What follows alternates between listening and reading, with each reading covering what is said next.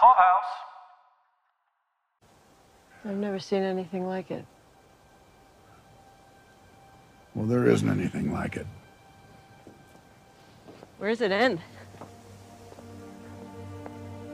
Well,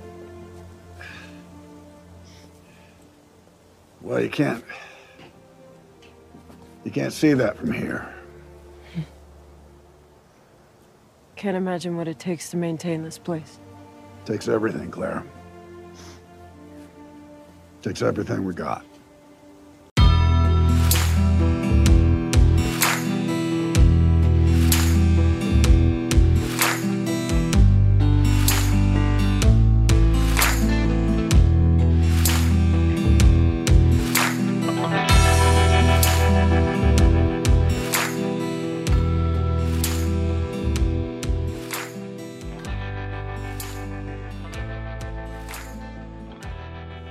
This is Steph. This is Sheila. And welcome back to the Pod Clubhouse coverage of Yellowstone. We are finally in season 5. Today we're talking about episode 2, which is called The Sting of Wisdom. And I am super excited to be talking about this one today. I liked this episode a lot.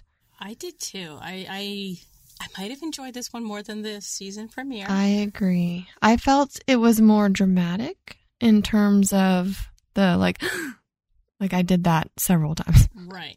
So before we start, I'm just going to say to the people who are listening, we assume that you've watched episode 1 and 2 by this point. We are going to talk about the show in depth. That's what we do here.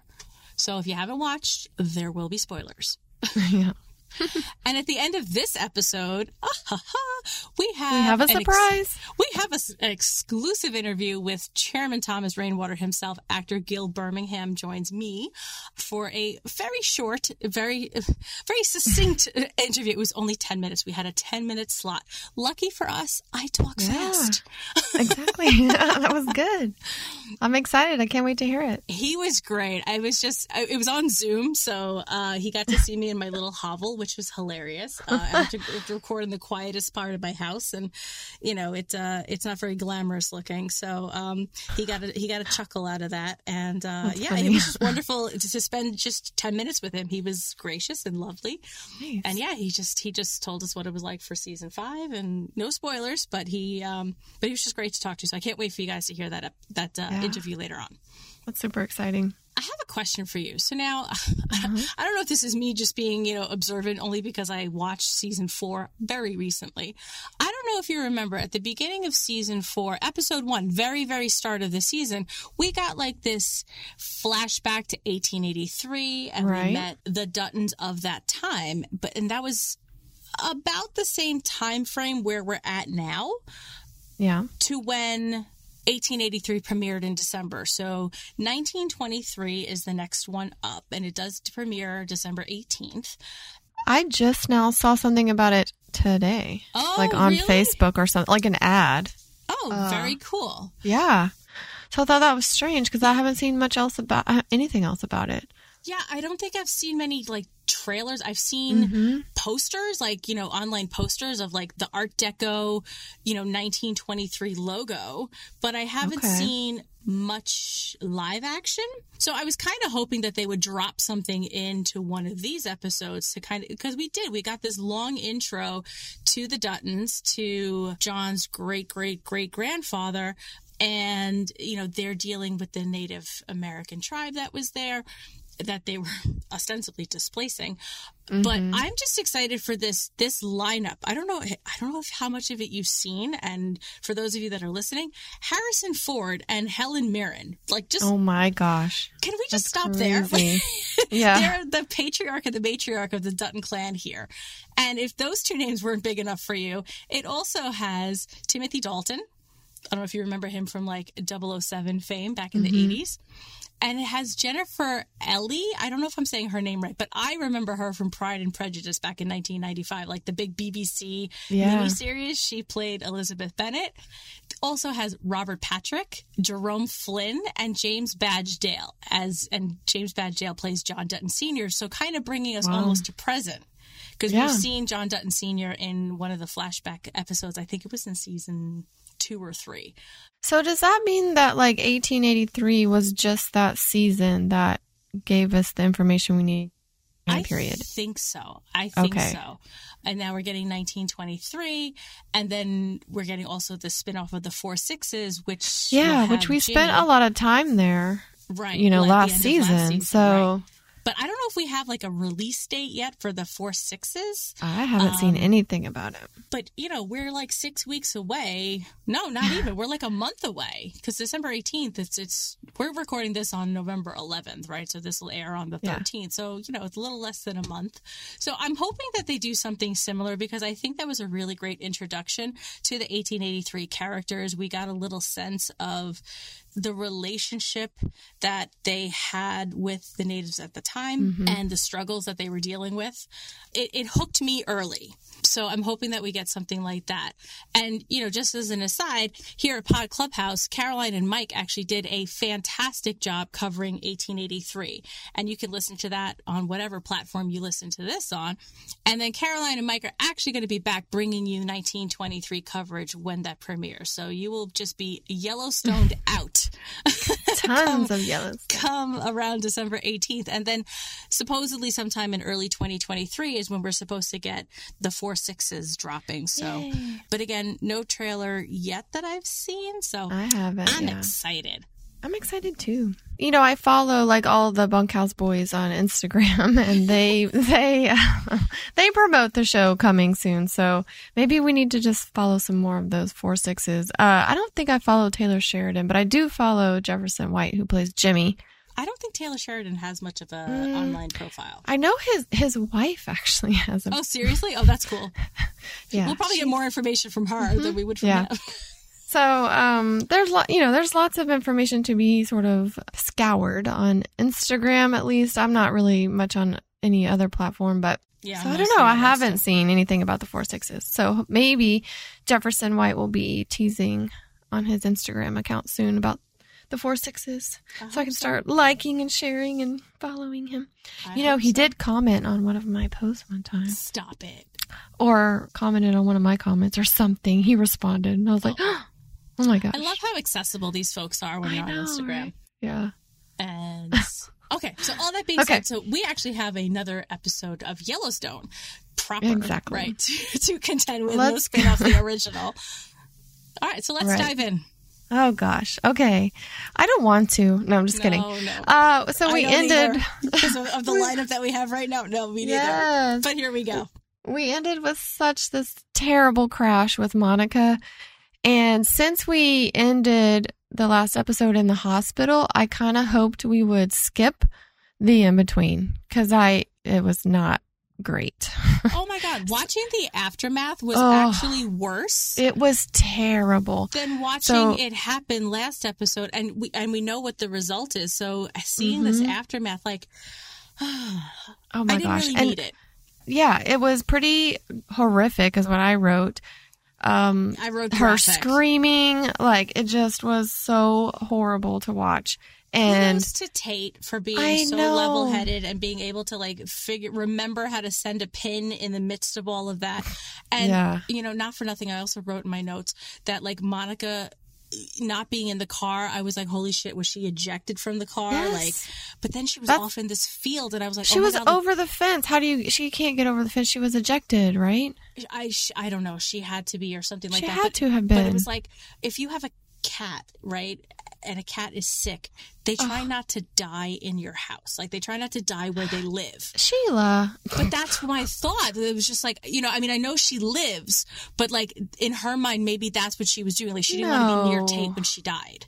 Oh my God. So, yeah. So that was my morbid. Like, this is why I didn't want to start with this. Yeah. Oh my gosh. Yeah, I just wrote, it was horrific. I mean, terrible to hear, terrible to see. I don't know that we needed to see that other than the drama factor of it all, other than just having you react. Right. And just evoke emotion and just feeling so much worse for Monica. Like, this woman has literally every season, at every turn, she has had some major misfortune. And I just have to wonder, why are we adding to her misery here?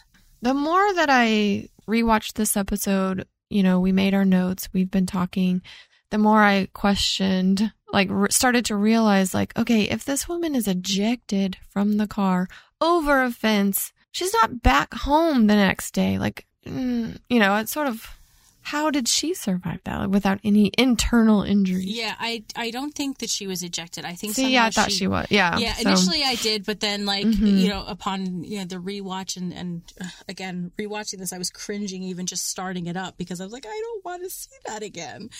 But don't you think as a mom she would be tending to Tate? Why would she walk away?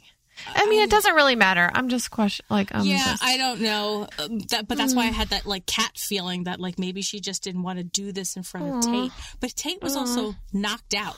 He came to in the car. Yeah, and couldn't get out. That was. And he couldn't get out. I was like, note to self: I need to put a knife in my car. God forbid. Yes, girl. I've been in an accident where I couldn't get my door open, and I was freaking out. Ugh.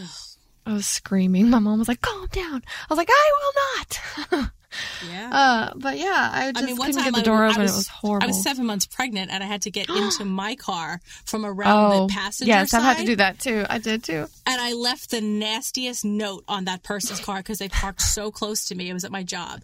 And they parked so close to me that, I mean, like, even if I wasn't pregnant, I still wouldn't have been able to get in. It was that close. Right. But 7 months pregnant. But I'm like, if my freaking water breaks because I have to straddle the console to get into my driver's seat, I am going to find this person and murder them. So. Yeah. I had to do that with twins one time too. Well, pregnant with twins. I had to climb over. Oh my gosh. Anyways. Not fun.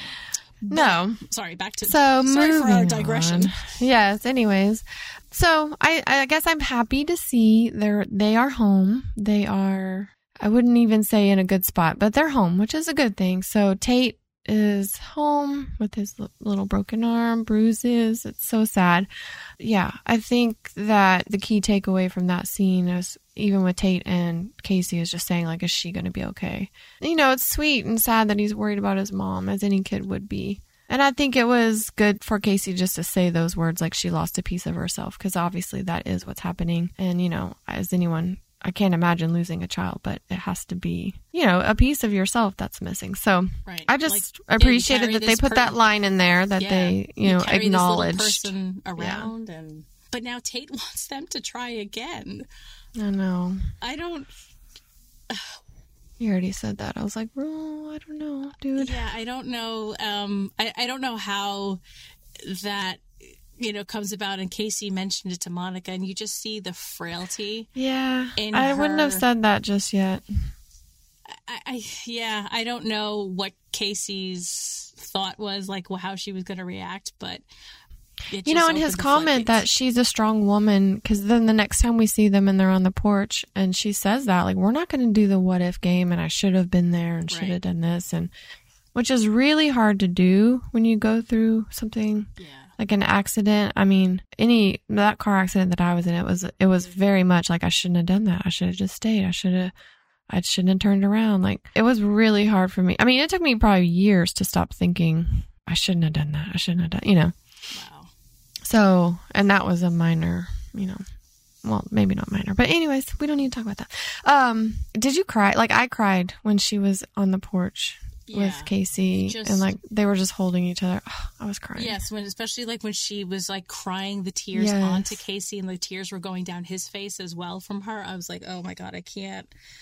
I'm sitting here with my head in my hands because I'm just like, I can just see the pain in their faces, and it's just like, I just keep saying, why? Like, why do this to them? This was like a glimmer of hope, and, it's just, I guess it's just senseless. But, I guess, the wheels of creativity behind the scenes have a reason.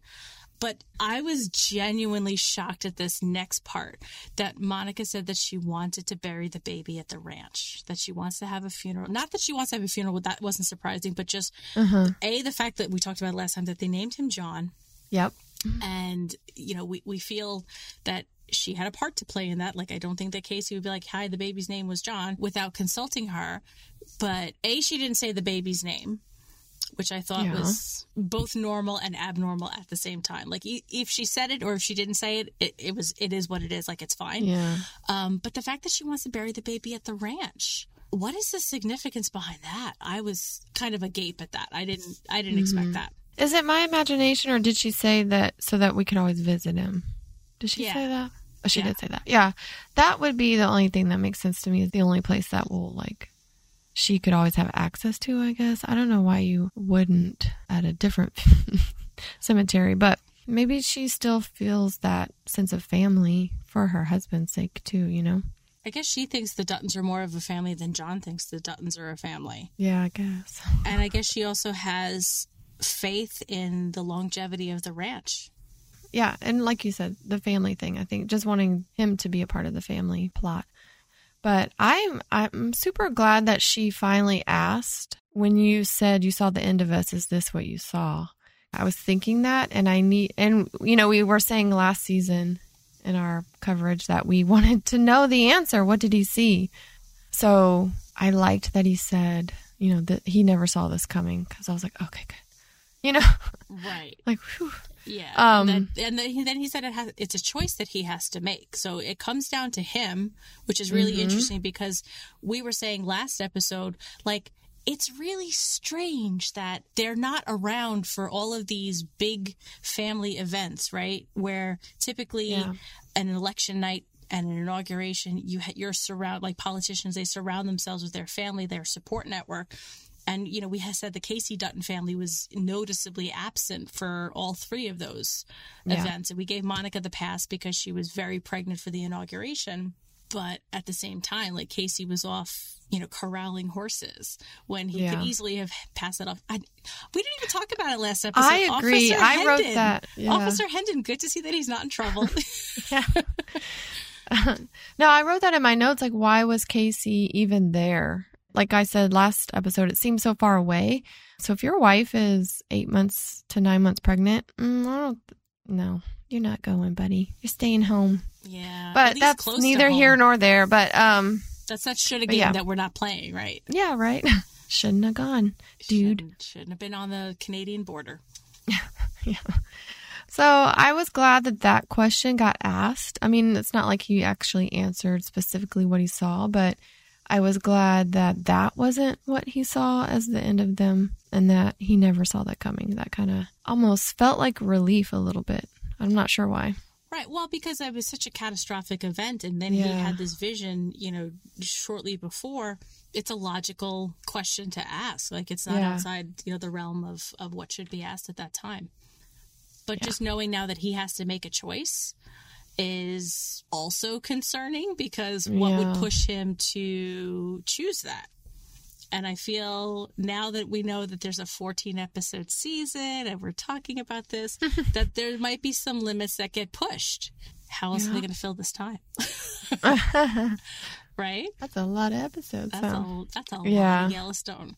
I'm excited because, like, that's been one of our critiques of sort of the end of some of the couple of last seasons, where we're just like, damn, they have crammed way too much stuff into these episodes. They do. It was hard to keep up, and our episodes kept swelling in time.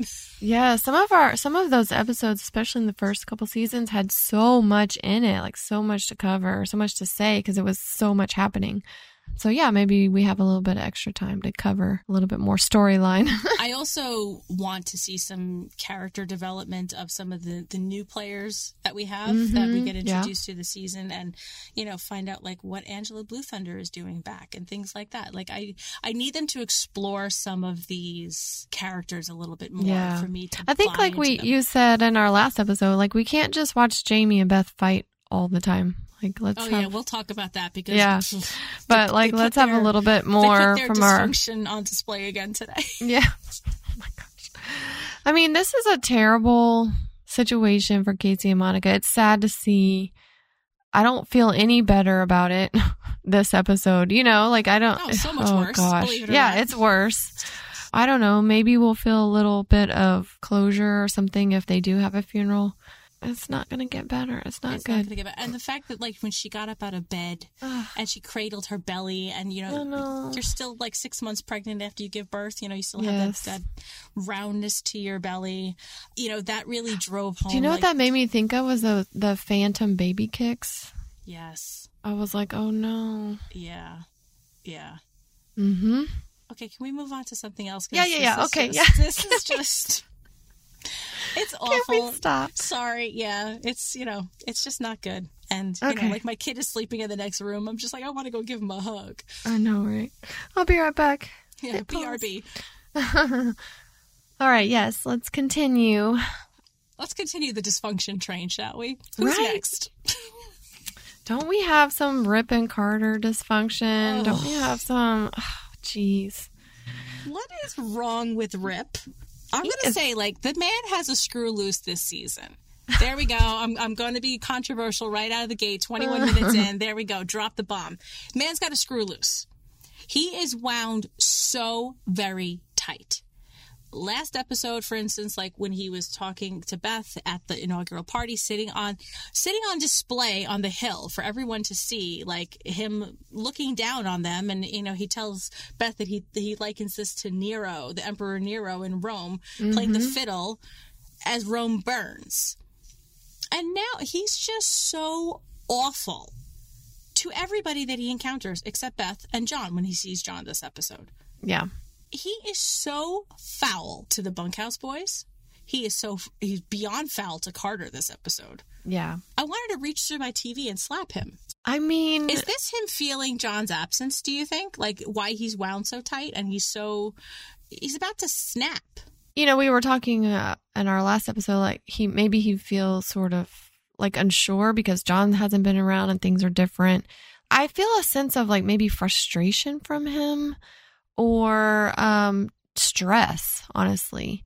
Like when you are overwhelmed with work and, you know, stuff's going on at home and then your car battery dies and this, and then like your kid walks in the room and you just like rip their head off. It's like, you're just at that point and it's not anyone's fault. And you're like, oh, tell me, am I the only one who's ever done? Okay.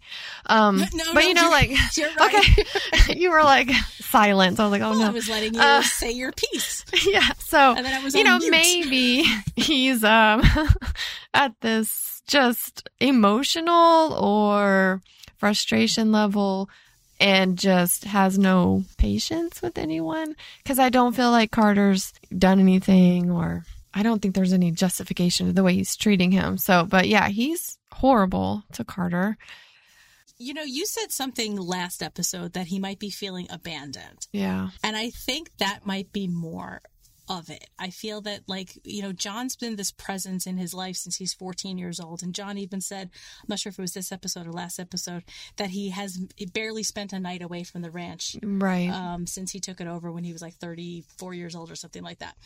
So I feel that maybe Rip is feeling left behind or maybe just uncertain about the ranch's future because the fixture of John has not been the constant that it's been.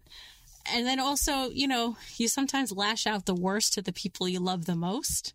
Yeah. I don't know. Maybe Carter has grown on him and he just feels that he can unload on Carter.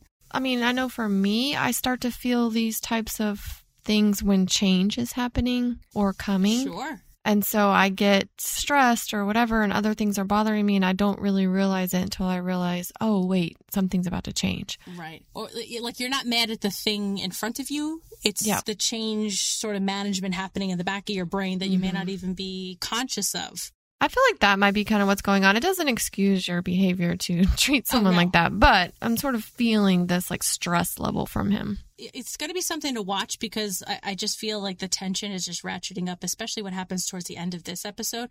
I feel like Rip is kind of at a breaking point from the stress Well, they level. kind of hint to the fact that like Beth hasn't been around and, right, you know, she comes back for one night and he was like, oh, I didn't think I was going to see you. So, I mean, if Beth's gone and hasn't been around and John's been gone and right. He's got different responsibilities or decisions to make.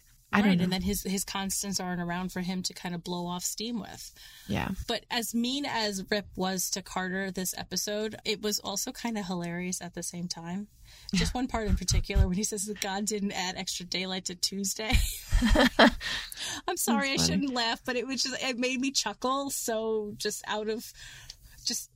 like, where did that come from? He has lines like that sometimes that are just funny. Like, he just says the most random. Need more of that because otherwise Rick is going to come off as a real big jerk this whole season if he doesn't find his center in this new world. But I do appreciate that Lloyd is the biggest softie with Carter. Yeah. I feel like Carter needs a little bit of a softer touch because he's not getting it from Beth. He's definitely not getting it from Rip. So, Lloyd has proven himself to be a big softie. Yeah. Do you remember the end of the season finale for season 4 when Jimmy's off to the 4-6s and Lloyd doesn't stick around to say goodbye. He just kind of nods and walks off. Mm-hmm. Like him and Jimmy earlier in that episode had a moment where Lloyd was like, "Oh, you're not staying, you're leaving," and Lloyd got really emotional. Like he was tearing up. He gave Jimmy a big hug. Like, Lloyd, you big softie. So I see that same emotion when he's dealing with Carter. Like he has like a kinder look on his face. He's smiling when he talks to Carter. I think he reads Carter better than anybody else. Maybe John's the only one who comes close. And I didn't realize until I watched again, but Lloyd mentions that he thinks Carter's wearing his old chaps because he told him to go get some chaps on, and then he came back out. He's like, "Oh, I think those were mine." I was like, "Oh," and he just has like this big grin on his face. So I like the fact that Lloyd is taking Carter on in like a mentorship kind of a role, and making sure that he learns the right way, and I just appreciate that because. Like, let's do better for the next generation. Like, that's just the mantra that we need to go with here for these Yellowstone crowd. But this situation with Rip and Carter, it was also another part of the episode that was really horrible. When we revisit them and they're out in the field and Carter crashes the horse. I didn't know you could crash a horse. And it was really sad, and I didn't like it at all. No, I was like, watch. I had to look away because I knew it was coming the second time I watched this episode 3 times. Oh my gosh, I did the same thing. So the first time I was like, yes, and then the second time I covered my eyes and was like, no, I looked away. I was just like, I heard it happen. I heard the horse do his, like, I just turned my head away from the microphone, but I heard the horse do the thing that the horse did. And I was like, I couldn't watch it again. So I agree. Isn't that funny? No, I did the exact same thing. I couldn't watch it again. I'm cool with people getting blown up and shot and everything on television and in movies, but don't hurt an animal. Oh, poor little horsey. I was like, don't do it. No. The only other, it was horrible to watch. This poor horse. Carter's hurt, and he starts crying. It was so sad. I was literally, so upset. He felt more awful for the horse than his broken arm. Yes. Like, it was clear his arm was broken from the time that he even just tried to get up and, that sound that he made was almost as awful as the horse. And then Rip, he rips into Carter. Not there. I did it again. I didn't mean to do that. I did it. He rips into him. He rips into him. Tough love doesn't work for everybody. Yeah, it really doesn't. Rip, Rip should be happier. Like he got married. He's got the love of his life. But I mean, obviously, she's out and about prancing around with the governor. But this is something to keep an eye on because Rip, as a powder keg, is dangerous. Yeah. He's like Liam Neeson in Taken. Like, he's got a particular set of skills, and if he can hunt you across the world based on a voicemail. But we have to keep, we got to keep Rip on the straight and narrow. He's got to, I say straight and narrow, realizing how laced with irony that is. But he's got to stay on the side of good for the Duttons because, him going off stressed out and having some sort of a breakdown is not going to be good for anybody. Right. I'm thinking of that poor medical technician in the, when Lee died and they needed to doctor the autopsy and he set fire to the autopsy room. Lee died? I remember that scene, but I don't remember who died. But it was something that that's what I said. He's got a particular set of skills. He knows how to blow up an autopsy, a pathology suite.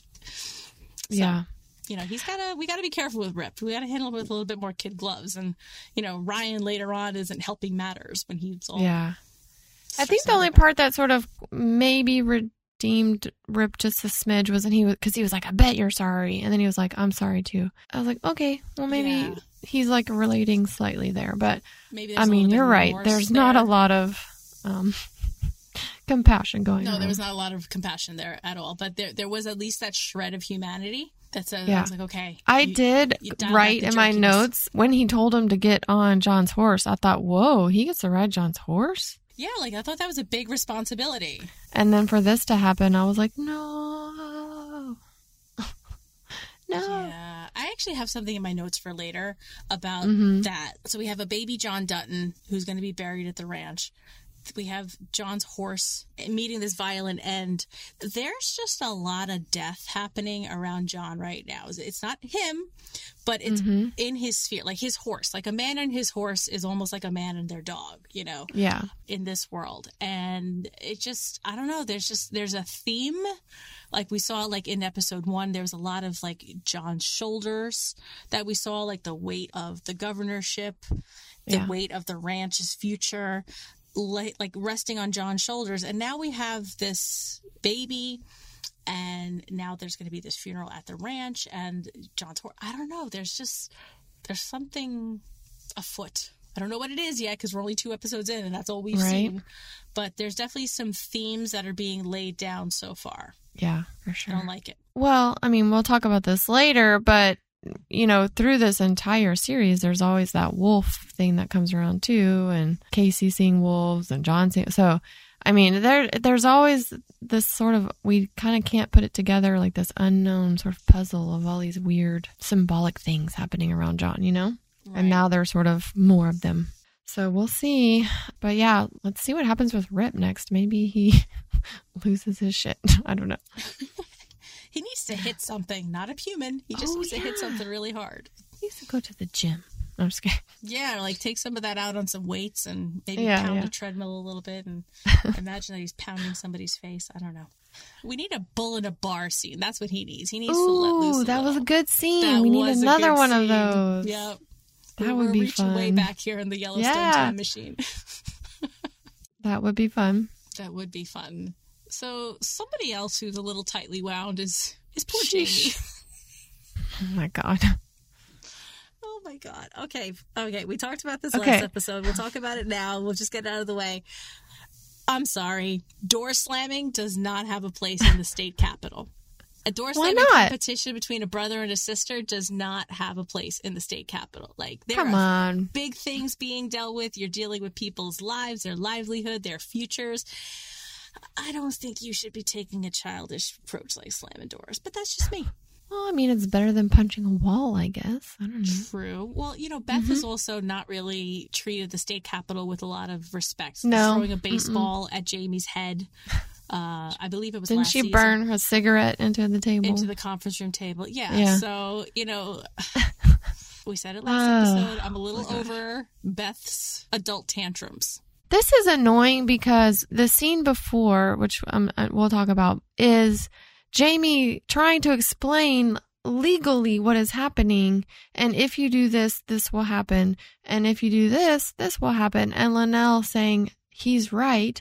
Yes. And so he walks away and Beth slams the door. Don't you ever contradict him again. I'm like, were you not just listening to what like, she doesn't care. She doesn't care. It's like, again, like, why do you, it's just pride or something. Like, you have to be above him no matter, even though he's helping and he's right.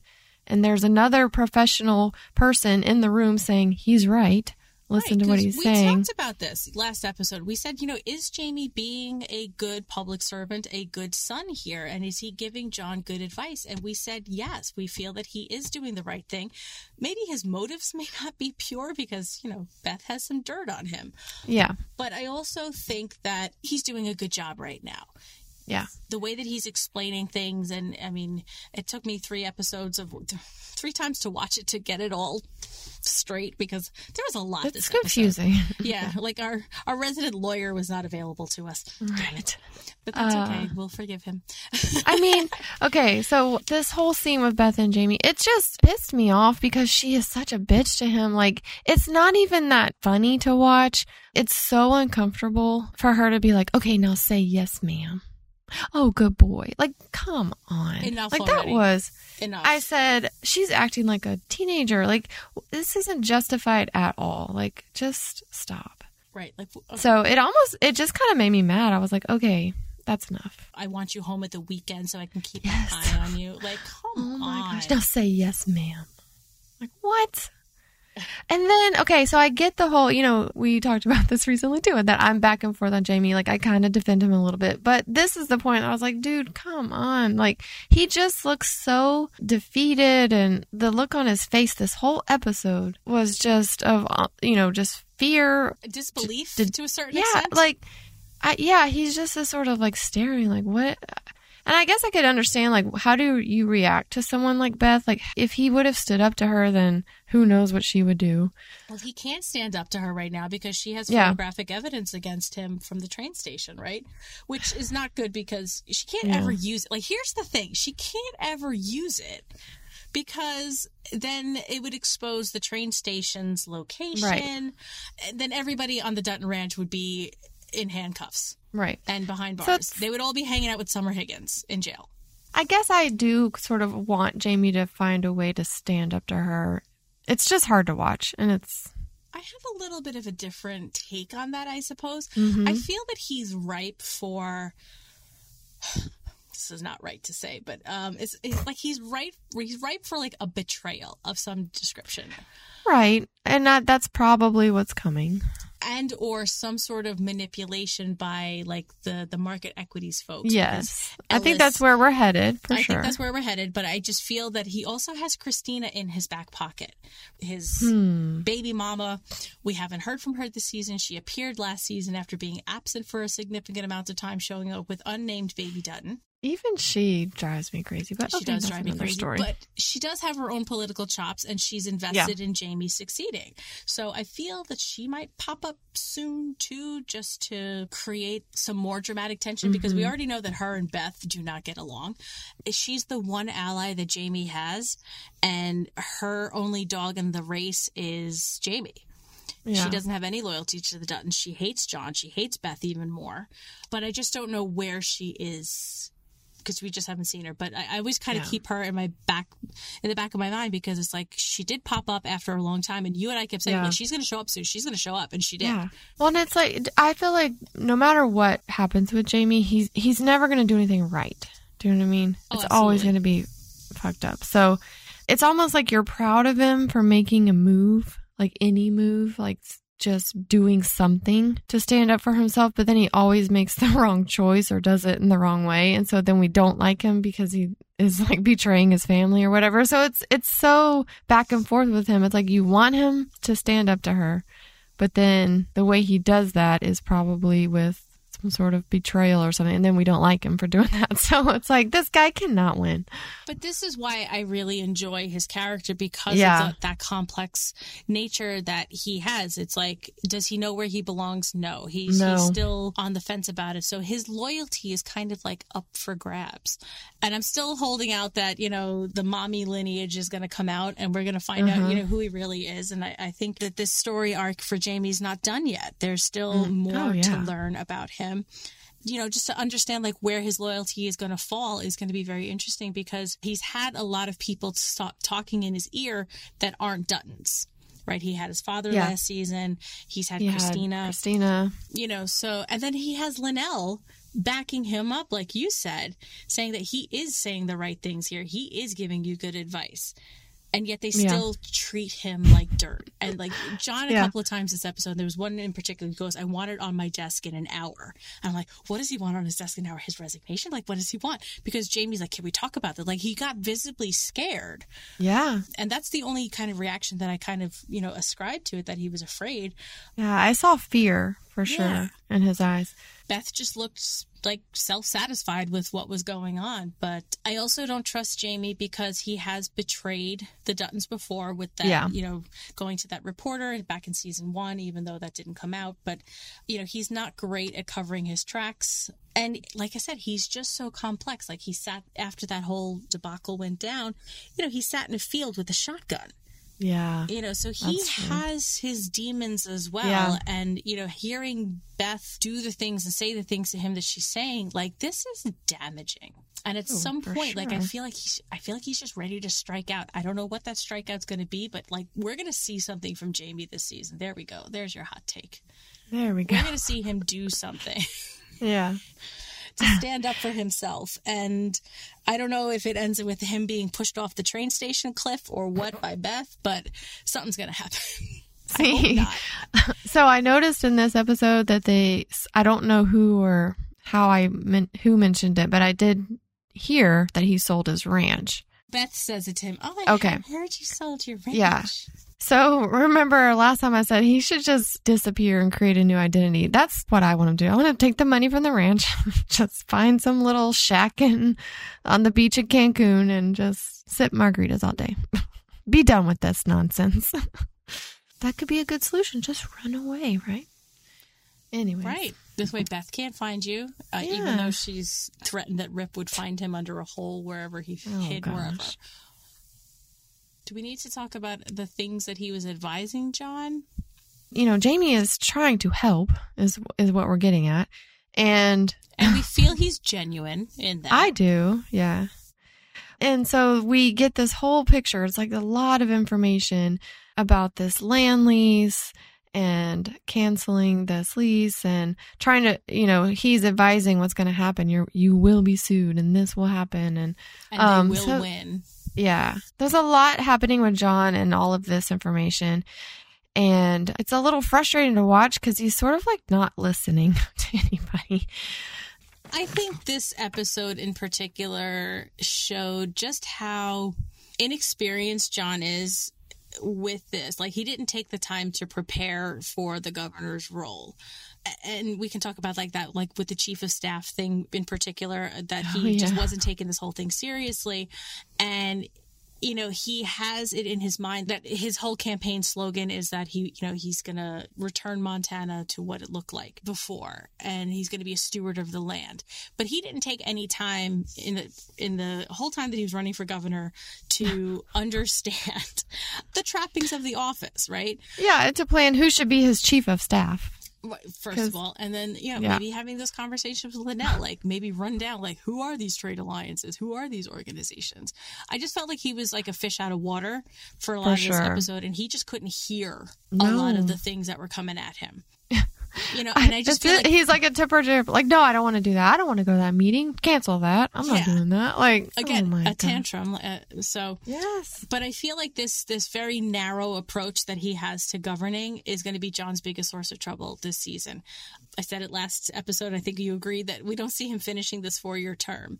If he's going to be this grumpy after only 3 days in office, I think somebody said he was only in office 3 days in office, and. I think Linnell's spelling out for him in particular that market equities is just going to figure out that they can just wait him out for 4 years. Exactly. Gives John like a moment's pause that maybe he needs to, sort of get back on the horse, so to speak, and take this seriously. He can't just like cancel his lease and then, be done with the governorship. Yeah.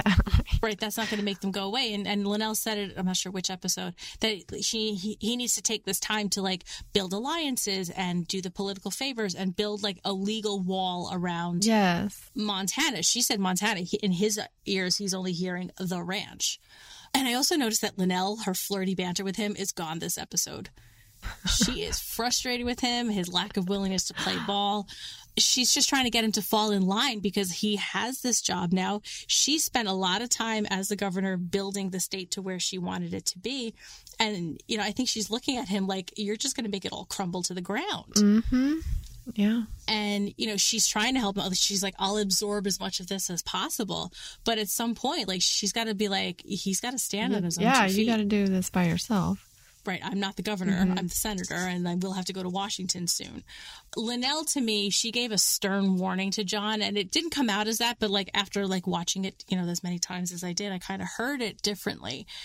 Her warning him about the role of governor and the fact that he needs to like play the game or it plays him. That sounded really ominous to me. Like, I feel like he might be leaving the door open for like another market equities type firm or even like a Beck Brothers situation, bringing it back to like season 2.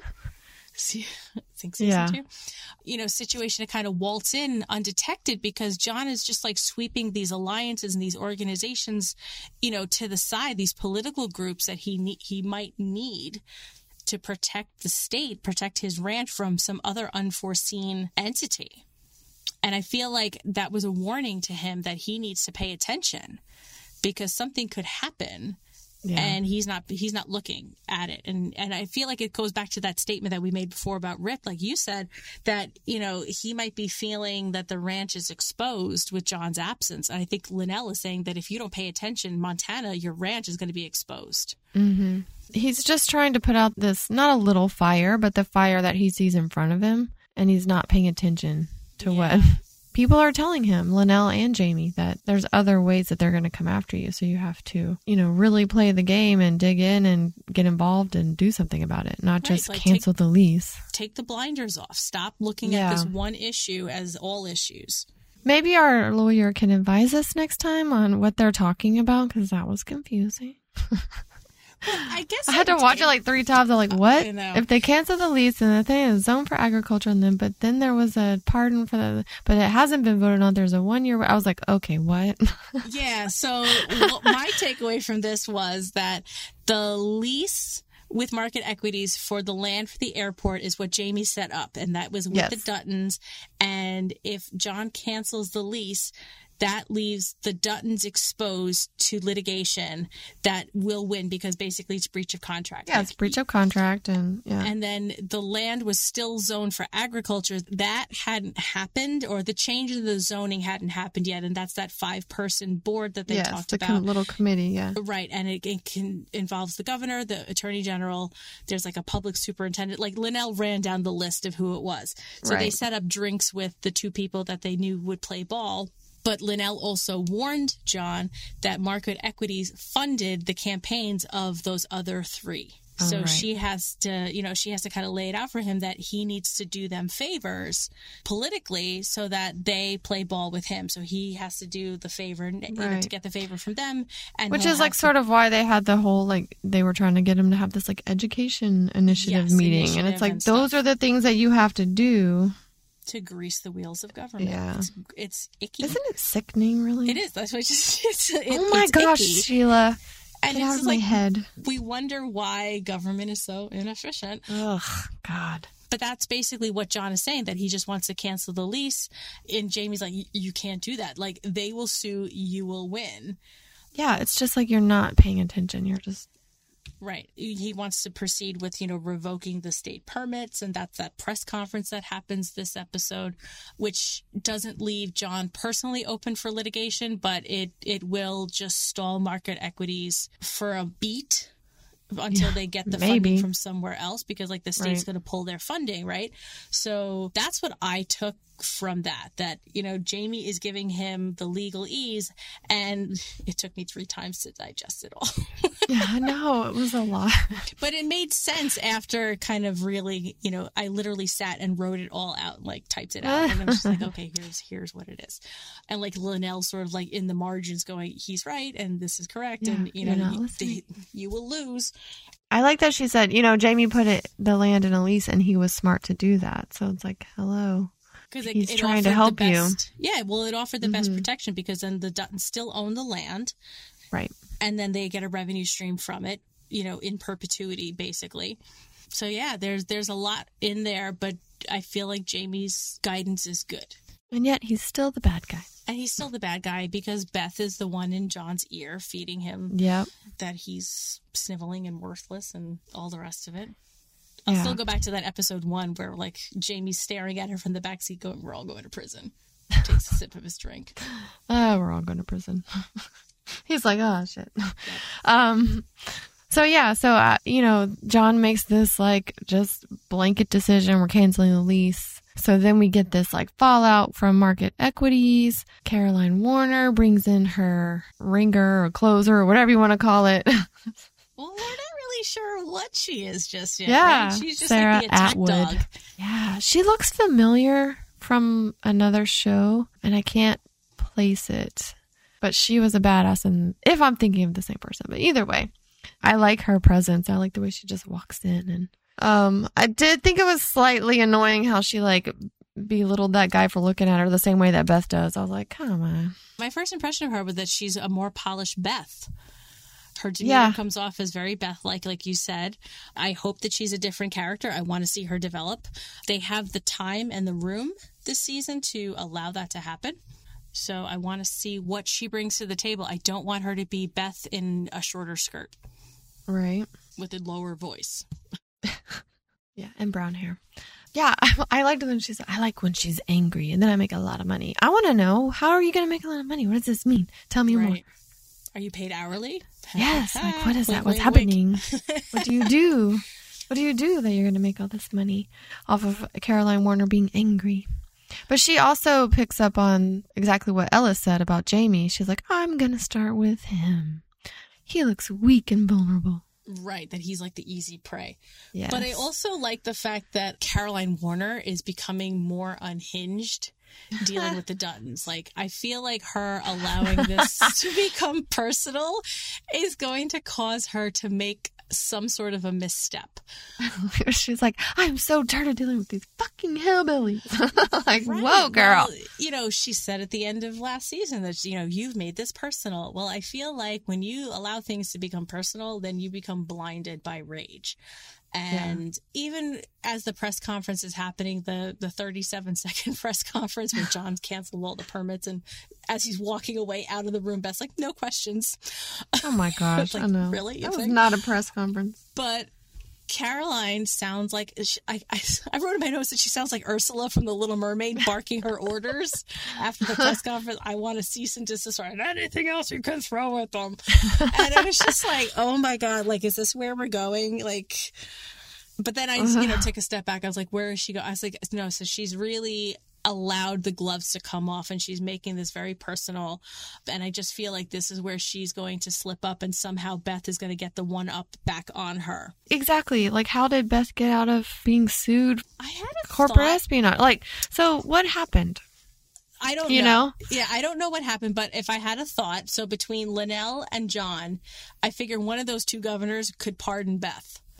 Yeah. Because I looked this up. I did some research. That's what I do. A governor can pardon. A governor can pardon for everything up to a murder sentence. Like, can't commute sentences for murder. Okay. So I guess Beth doing corporate espionage could potentially have been a pardonable. Is that a word? Did I just create a word? Pardonable. A pardonable. Someone who could be pardoned by a governor and would be kind of like her sins would be washed away, I suppose. I guess. But I don't know. We don't know. We haven't seen that paper being signed granting her a pardon.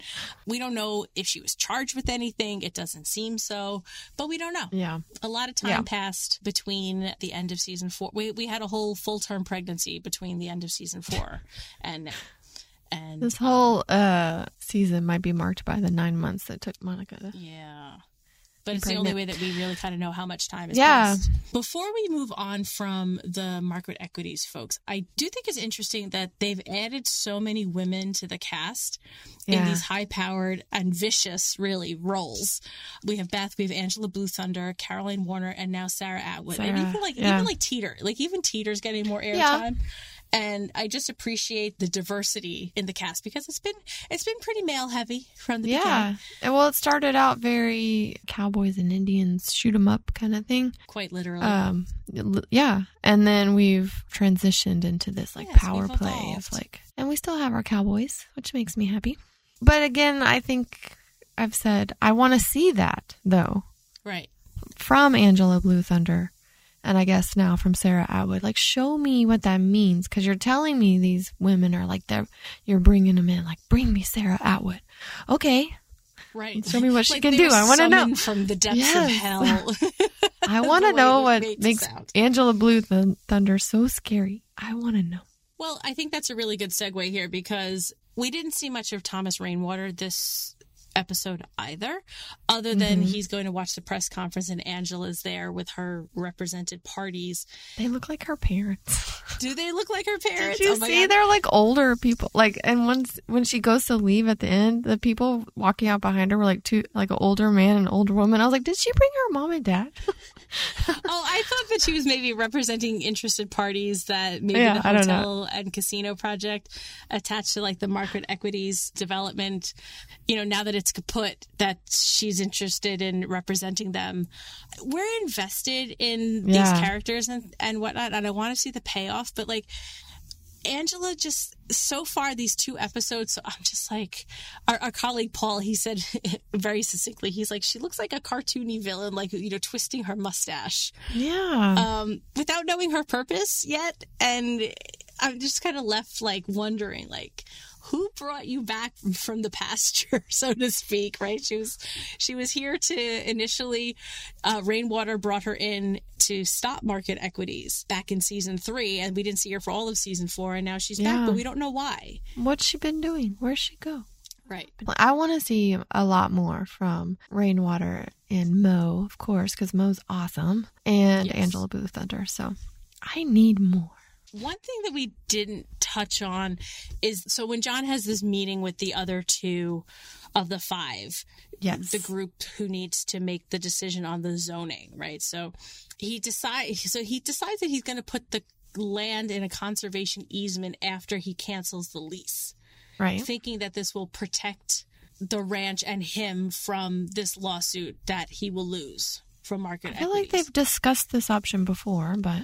Well, I went back in our notes. I went back to our old podcast in season 2.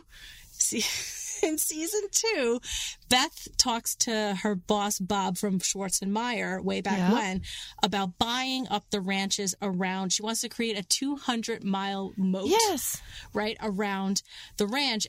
She's putting them into a conservation easement, which will essentially have the government paying the taxes and essentially making it so that nothing can be done to that land. Not putting the ranch in a conservation easement back then, but she was putting those houses that she was snatching up all around the ranch into this conservation easement, and the government was funding this. So John somehow got a hold of this notion of this conservation easement, but this is the problem. Like, I don't know if he's thought it all through, but Beth advises him that this is a really terrible idea because now it locks the land down essentially from development, sale to cover taxes or losses or anything that they need. And he says this thing, and it really, I don't know, it hasn't sat well with me since I watched it.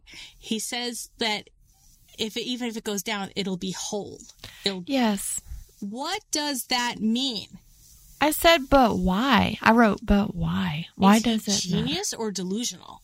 I think, there's some sort of promise made to his father to never sell off pieces of the land or whatever. But at this point, why not, Because I'm remembering from episode 1 of the season, where Jamie said that the ranch loses money every year. So at some point, you do need to either sell off something or find a new revenue stream. And that's where he challenges Beth, because she's like, that's when she said the thing about, that she's charging his campaign for the inauguration, right? Well, I think they're trying to find, they have the horses that they're buying with Travis Jimmy from Dem, Texas, and apparently weddings that may or may not include hay rides. And then, but yeah, it doesn't seem like a good option or the best one or whatever. I thought it was kind of weird how, they're having this little chat and the 2 commissioners are like, yeah, but do you understand how much tax revenue that you're taking away? Like, this is going to bring in this and this. And then he goes, well, I'm going to put it in a conservation easement. And they go, oh, okay. And they stand up and shake his hand. In the beginning. And I was like, why is that a horse of a different color? I don't understand. Like, what? Right. Like, and all of a sudden they're like, okay, yep, we're going to play ball. Okay, cool. I was like, what? So I'm not a lawyer. But he also talks. Yeah, but he also talks about that he's going to increase the tax revenues to make up in for other loss ways without building a new road or a new structure. I'm like, but he doesn't explain how, and then they go, oh, okay, politician style. But then he says about the conservation easement, and all of a sudden they're like on board. But I just don't understand. Like, if you're going to now wall up your ranch and you're not insulating yourself from future needs or setting yourself up to protect yourself from future changes, I just has me wondering, where is his mind and where does he see this going? Because Beth had said at some point in a prior season, like, this is his Alamo and I will stand on that wall. Yeah. And I'm getting the feeling that, like, at some point, like, this is just going to be like this huge albatross that they're not going to be able to salvage. I agree. And Jamie doesn't know about this conservation easement thing because that was said at the meeting that he wasn't at. because John said that at the meeting at the bar where it was just Beth, him, and the 2 other of the group of 5, right? Right. The commissioners or whatever they're So called. Jamie doesn't know about this, and Linnell doesn't know about this. So I'm just wondering, like, does John think that this is an ace up his sleeve? Is there some other part to it that we don't know about? I don't know. This is going to be very interesting to see how this all goes. I did write that down. Why is this a horse of a different color? I don't understand. I thought that was a very good use of a horsey metaphor for this show. Well, that's a horse of a different color. Come on in. Okay. Anyways, I don't know. We shall see. Maybe Mike can explain it to us. I don't know. Yeah, I don't know. I don't know if I don't think he's if a he land knows about conservation easements. I'm going to go out on a limb and defend our lawyer here, going, I don't think his specialty is conservation easements. But I don't think so if you either, have something about debt reconsolidation, maybe that's more what he knows about. Yeah, maybe contracts. Maybe he can understand the contracts a little more. Right. Oh my goodness. Well, we shall see. That's a lot of information that they are discussing and trying to figure out. So who knows what will happen? I say sell off a piece of the ranch, but apparently that is not an option. Apparently that is not going to be allowed once he cancels this lease and slides the property into a conservation easement. Yep. I was impressed, and I was like, I went back in my notes. I just searched in my notes because I don't delete them. They're there. I don't know why.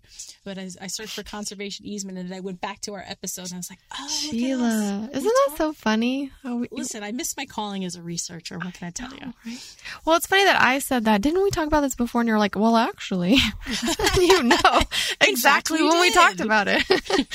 That's so funny. I don't quite have the episode down, but if I can come back next episode if you we really make a good team, Sheila. We do. High five. I'm plumb out of words here, Steph, but I think we have one more thing to talk about. Oh my gosh. This is kind of a whole thing too. This is a big one. This ate up more of the episode than I was expecting. Yeah. And trust me, I ain't mad. Anytime you give me a flashback, I am excited for it because it's intentional. There's things to be learned, and it was bunkhouse shenanigans. I know. Which are the best kind of shenanigans in my mind. I agree. Okay, so we get, oh God, what's the actor's name? It just flew out of my head. Playing young John Dutton. Josh Lucas, right? Josh Lucas, yes. Yes. We've said this before. I love when he comes back. I'm like, oh, yes. It's such a great casting move. Yes. You know, we've said it before. Sorry if it's repetitive, but it's just like they did such a good job. He even has like the gravelly voice down that John has, and I appreciate the affect and just the way that they dress him. It's very similar to how Kevin Costner dresses as John Dutton. So I just enjoy when they come back around. And we got to see the helicopter. We haven't seen the helicopter in a while. They've kind of retired the helicopter, which I feel is part and parcel of the struggles that the ranch is having. Like it probably got to be too much to maintain. Mm-hmm. And it just got quietly put out to pasture. But damn, this flashback was toxic. Literally. See what I did there? See what I did there?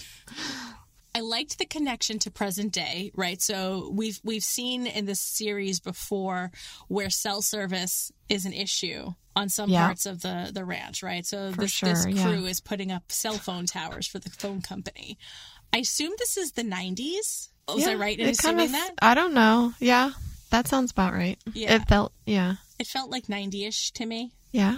And I didn't see any like Tamagotchis or anything like that to like really indicate that it was I don't know. I had to like, what was the most 90s thing I could think of at that moment? It was that. But, you know, John and one of the bunkhouse boys find this dead calf and they search it back to upstream, I suppose. And then John like flies in. Yeah. And looking like completely like Wyatt Earp flashing his badge and his gun.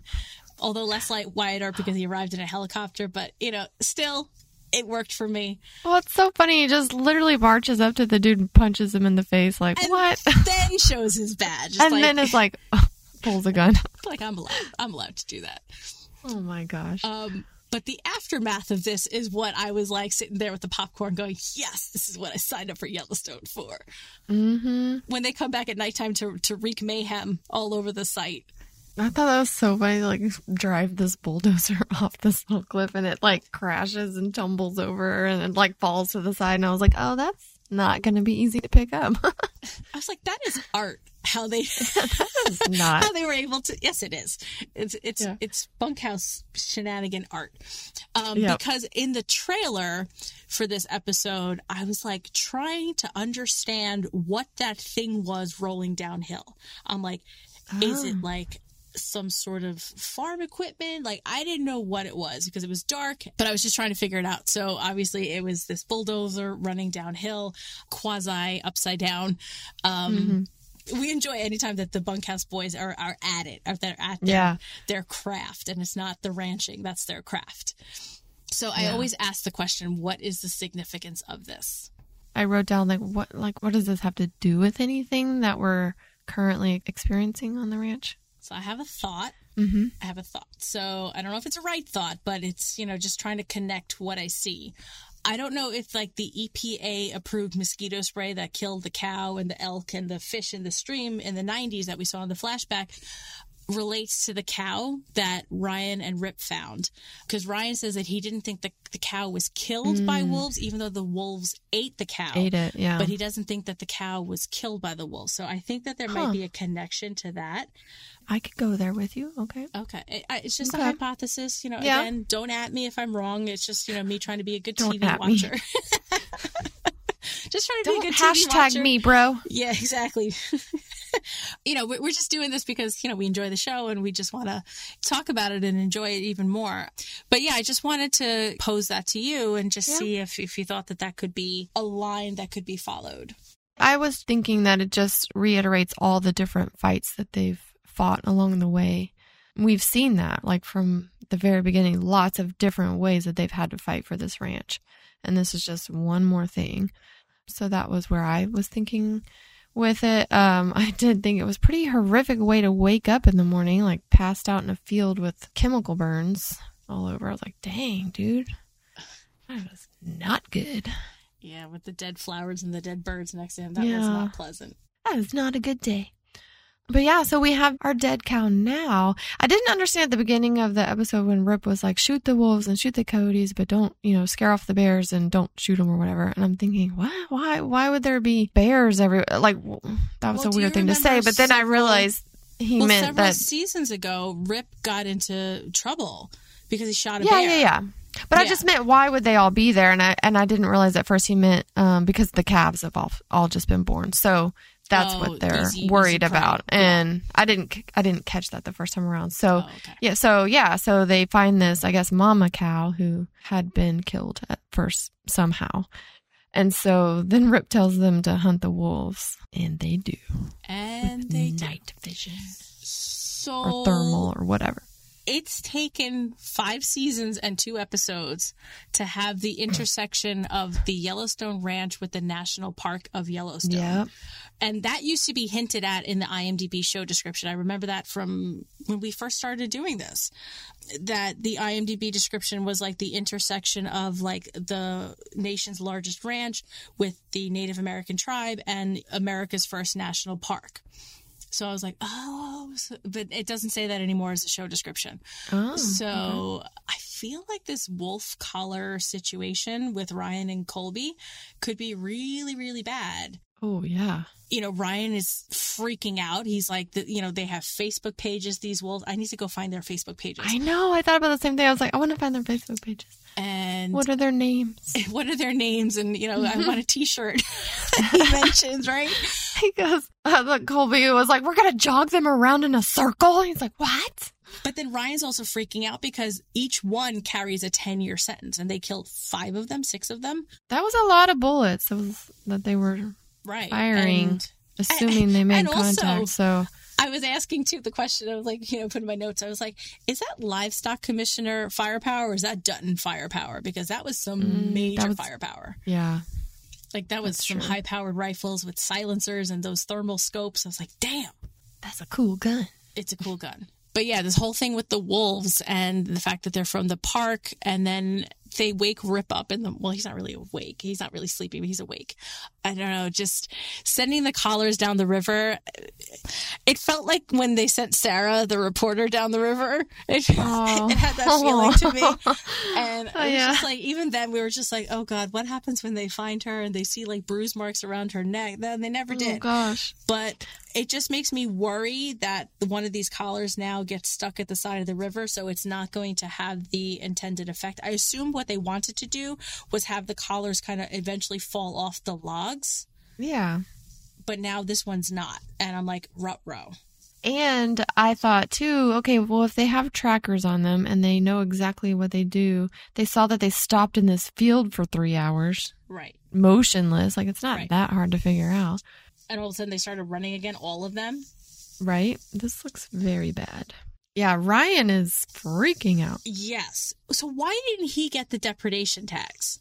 They said that early on, like, we need to get the depredation tags. And he was like, yeah, I'll get them. And he never did. I thought that just because it would have to do with Casey or involve him. And they were just trying to avoid that at the moment. I don't know. But then when John comes back to the ranch later and Rip talks to him, he said he did, didn't he? He said he did, but Ryan never did. So I looked it up. Wolf.org says that depredation is when wolves or other predators kill or maim domestic animals. And there's compensation for livestock producers that can come from the state, federal, or private funds. Yeah. And the depredation permit allows a person in the U.S. to shoot certain animals on their property to protect crops, livestock, or domestic animals. According to rules and regulations. So it's a little ambiguous. Remember when Steve Hendon shot that guy because he was claiming that wolves killed his cow or whatever? Yeah. Yes. So and he said, show me the depredation tag. Yes. And didn't have it. So I have another question. So we see at the very end, well, before they send the collars down the river, Jake is in the tractor and they're tilling soil. They're tilling some of the... Is that to bury the wolves? I thought for sure that some sort of animal was going to be chopped up in that. So I was confused. I was like, what are they doing? Oh, see, I thought it was they were just churning up the soil in order just to bury the... Yeah, now they have 6 wolves to bury. I don't know why I assumed that I was going to see them being chopped up. I don't know. Maybe I'm being trained by Yellowstone to assume the worst. I don't know why my mind went there, but I was like, oh, they're going to chop them up. What? And then I was like, oh, okay. I don't know. So who knows? That was weird. Yeah. Why they showed us that? Why did they show us that, Sheila? I don't know. They don't do anything by accident. 3. I know. I have to have my questions answered. But they're not. They don't do that. They don't just answer our questions. No, they string us along. Yes, I know. And now they're going to string us along for 12 more hours. And we will love every second of it. Yes, we will. I mean, we'll bitch and moan about certain things, Beth having her childish tantrums. But, secretly deep down, we still love it. We love it. Otherwise, why would we be here at midnight my time? I know. I'm talking so sorry. about it. Hey, at least it's a weekend. I'm not keeping you up to midnight on No. Oh, please. On a school night. No, I don't care about that stuff. No, this is fun. I love talking to you. Because there's so few people in my world that watch Yellowstone as religiously as I do. They're why? As intently as we do. Well, and then we have to know the stuff to go back and be like, well, conservation easement was talked about in season 2. Yeah. But now we also got a little teaser trailer for episode 3. So if you don't want to know what happens next, now would be the time to sign off, and we'll see you next week. But if you want to talk about what happens next week, because it's not a spoiler. Caroline is ready to ruin the family and wants to turn her loose. And it looks like Sarah meets Jamie. And Casey tells John about the vision that he has to make a choice. And he's choosing. Yep. Yeah. And this is what I'm choosing. Yeah. And Mo says something to Tom Rainwater about if we can remove him. And Rainwater says, then what will martyr him? Martyr him to me sounds like someone's going to get murdered. And then Angela says that she's going to teach Rainwater the master rules, and it's going to be an unpleasant lesson. She's so cryptic. Well, she said in episode 1 at the inauguration that it's slave rules for you. So now it's master rule? I don't know. Well, I'm sure we're going to find out what it is. Slave master. She's been flexing her muscles now for 2 episodes. Now I want to see what she's going to do. Yeah, me too. But you all should stay tuned because right as soon as we stop talking, you are going to hear my exclusive interview with Tom Rainwater himself, Gil Birmingham. He was wonderful to talk to, as we've talked about earlier on, and we hope that you enjoy that interview. This is Sheila from the Yellowstone podcast at Pod Clubhouse, and today I have the pleasure of being joined by Chairman Thomas Rainwater himself, Gil Birmingham. Thank you so much for being with me today. How are you? I'm very good. Thank you. It's wonderful to be here with you. Ready to talk some Yellowstone? Let's talk some Yellowstone. All right. So throughout the series, Thomas Rainwater and John Dutton have been the worst of enemies, but they've also been reluctant allies. So as season 5 begins, where are they in their relationship? Well, it's a real curveball that's coming out on season 5 this time, because I think there was assumptions that were made in terms of this mutual alliance that they seemingly had with the ambition of him becoming a governor and solely for the reason of saving his own ranch. It's going to leave the rest of us, hanging in the wind, and we're going to have to kind of pick up the pieces to see what those ramifications are and how we can either capitalize on them or there being a big detriment. It's very, very precarious and ambiguous situation. So I've seen the season 1 premiere, and after being gone for a season, Angela Blue Thunder is back in the season 5 premiere, and she is holding Thomas Rainwater responsible for John becoming governor. How worried does Thomas have to be about Angela Blue Thunder and the challenges to his power? That's going to yet to be seen, but it certainly puts Rainwater in a vulnerable position. Once John has decided that he's going to make the decisions that he makes, that leaves Rainwater kind of floating in the wind a bit. So she's going to possibly try to capitalize on that. But that's not a good feeling. She's quite a militant individual, so it makes it difficult in a moral and ethical way for Thomas Rainwater to try to be the best kind of leader that he can be in terms of the cultural values that that the tribe has for their leaders. It's to be of service to people, not necessarily a militant. Yeah, just her viewpoint in the premieres talking about slave rules for Thomas Rainwater just didn't hold a very good feeling for me about how he was going to be treated by especially her. So furthering on from that answer that you gave, so Rainwater, he has the education and he certainly has the confidence to lead his people, but there always seems to be a question of his authenticity to lead the Broken Rock tribe because he wasn't raised there. And that you brought that up in your very first scene in season 1. How much of a need is there to prove himself and how that plays into the character and how you approach him?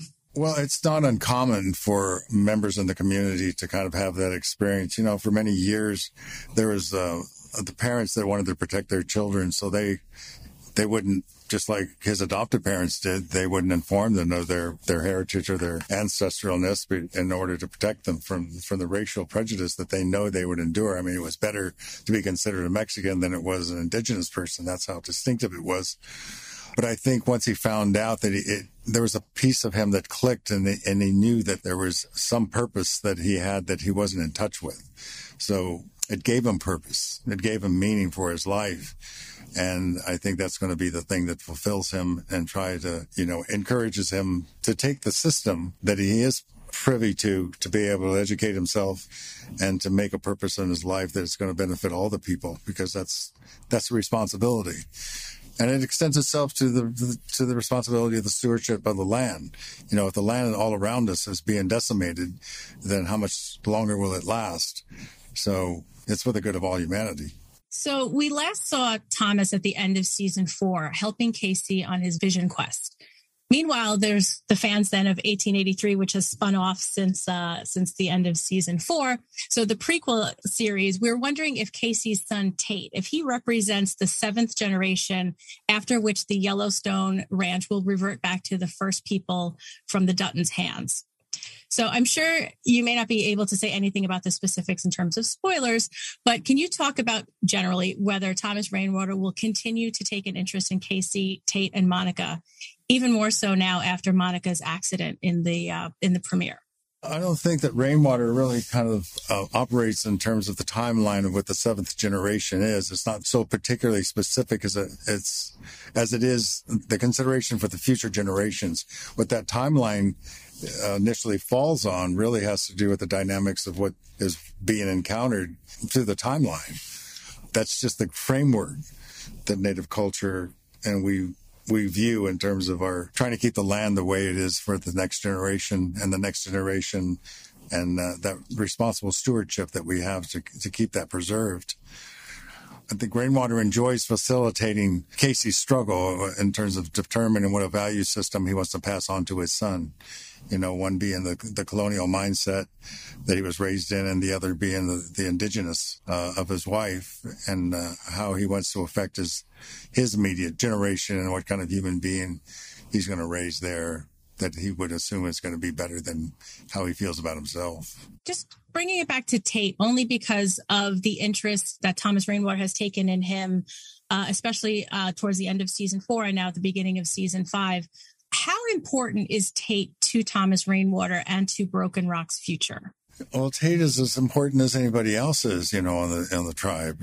He's just a member of our nation, and so he just has more of a personal relationship with Monica, and it's intertwined with the relationship that Rainwater has with John Dutton, because that's the objective that he's fighting with or against, as the story goes. So it's more immediate in that proximity. Okay. That is all of the questions that I have for you for today.